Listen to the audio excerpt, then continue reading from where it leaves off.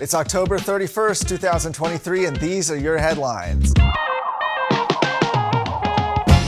The Texas House is frozen right now. It appears that they don't have a quorum. We'll talk about that in just a minute, but first, our top story deals with Texas A&M University. Its controversies swept Texas A&M last summer over the prospective hiring of a DEI advocate as the university's journalism director. Several changes to university leadership followed. Mark Welsh, remember that name, was appointed as the university's interim president following the resignation of former A&M president Catherine Banks. Now, sources have suggested Welsh could be in the running for the permanent position, but there's some concerning records out there concerning Welsh, especially with his support for DEI. Now, a little bit of history. Catherine Banks, she oversaw the failed hiring of Kathleen McElroy, a diversity, equity, and inclusion proponent. McElroy rejected A&M's final job offer for the position of journalism director after the university watered down her contract following public outcry.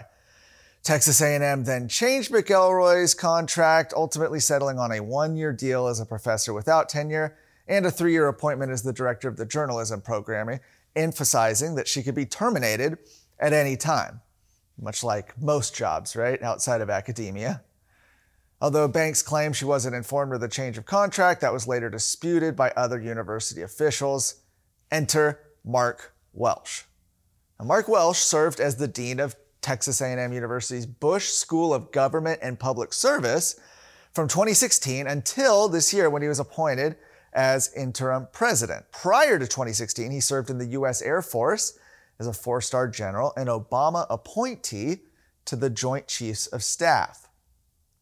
As dean in 2016, Welsh gave a speech on diversity where he advised students to, quote, interview everybody with an open mind, and in my view, ties go to diversity. Welsh also told the audience that as Air Force Chief of Staff, he wanted to, quote, up the number of women in the next class that came into the academy by 8%, from 22% to 30%. And in 2023, his comments are just as, if not more, concerning. He said, I think we've weaponized the acronym DEI. That's what he told the Faculty Senate in August. He said, I think Dr. McElroy, would have been a great hire for the journalism department. Now, a new state law is set to take effect on January 1st. It was passed by the legislature recently that requires public colleges and universities to disband their DEI departments and dissolve any internal DEI programs for hiring or employee training. However, Welsh said he wouldn't have supported such a law. He said, I don't believe it's beneficial to where we are trying to go long range as a society.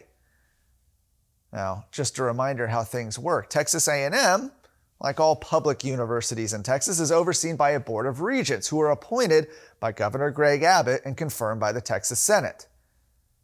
Following Welsh assuming the role of interim president, however, he said that the Board of Regents would not determine faculty hirings. Said they wouldn't have any role in it, and that at the end of the day, he would be the person hiring and firing people. Essentially saying that the Board of Regents has no oversight, no accountability.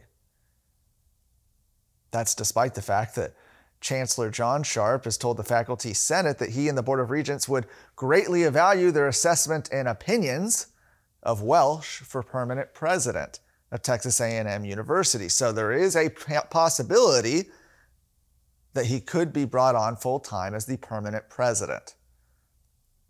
They've not set a timeline for when this decision will be made, but the Board of Regents are meeting November 8th through 10th in College Station. The Texas House is at a standstill with just days left in the third special session, as for the second day in a row, the chamber has lacked a quorum. Does this sound familiar?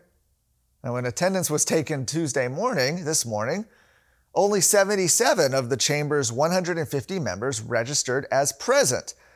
77 out of 150. Now, the chamber's rules require 2/3, so 100 members, to be present in order to conduct business. Without a quorum, the House is unable to vote on bills or motions or to accept the new widened special session call from Governor Greg Abbott. We'll talk about that in just a moment. Now, the absences include a majority of Democrats as well as 20 Republicans at my count. I said this sounded familiar. Maybe you remember just 2 years ago, Democrats fled the Texas House for Washington, D.C. for 38 days in order to avoid votes on, at that time, it was election integrity legislation. Suggestions that this could be a repeat of that quorum bust and that could be unfolding were refuted by Democrat State Representative Erin Zwiener in a post on X. She claimed members were not given the usual warning that attendance would be critical and accused Republicans of faking a quorum break because they don't have the votes for school choice. Regardless, with no quorum, the House will reconvene Wednesday, tomorrow at 6 p.m. When they do, there will only be 6 days left in this special session.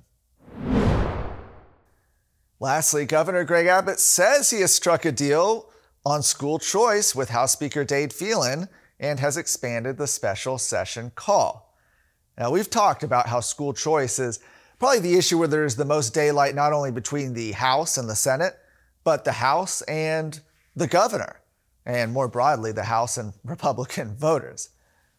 It seemed that this is not something that was going to pass, especially when you have all Democrats opposed to it and a good amount of Republicans. They have consistently blocked any votes on school choice.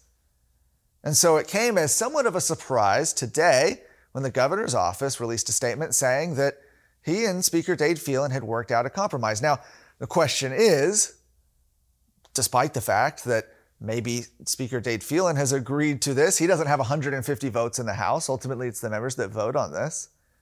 We also haven't seen the actual legislation to see what it might contain. But here is what the governor's office says the proposed legislation to expand school choice in Texas includes: universal eligibility for all K-12 school children in Texas, voluntary participation, noting that parents, students, and schools choose whether they want to participate.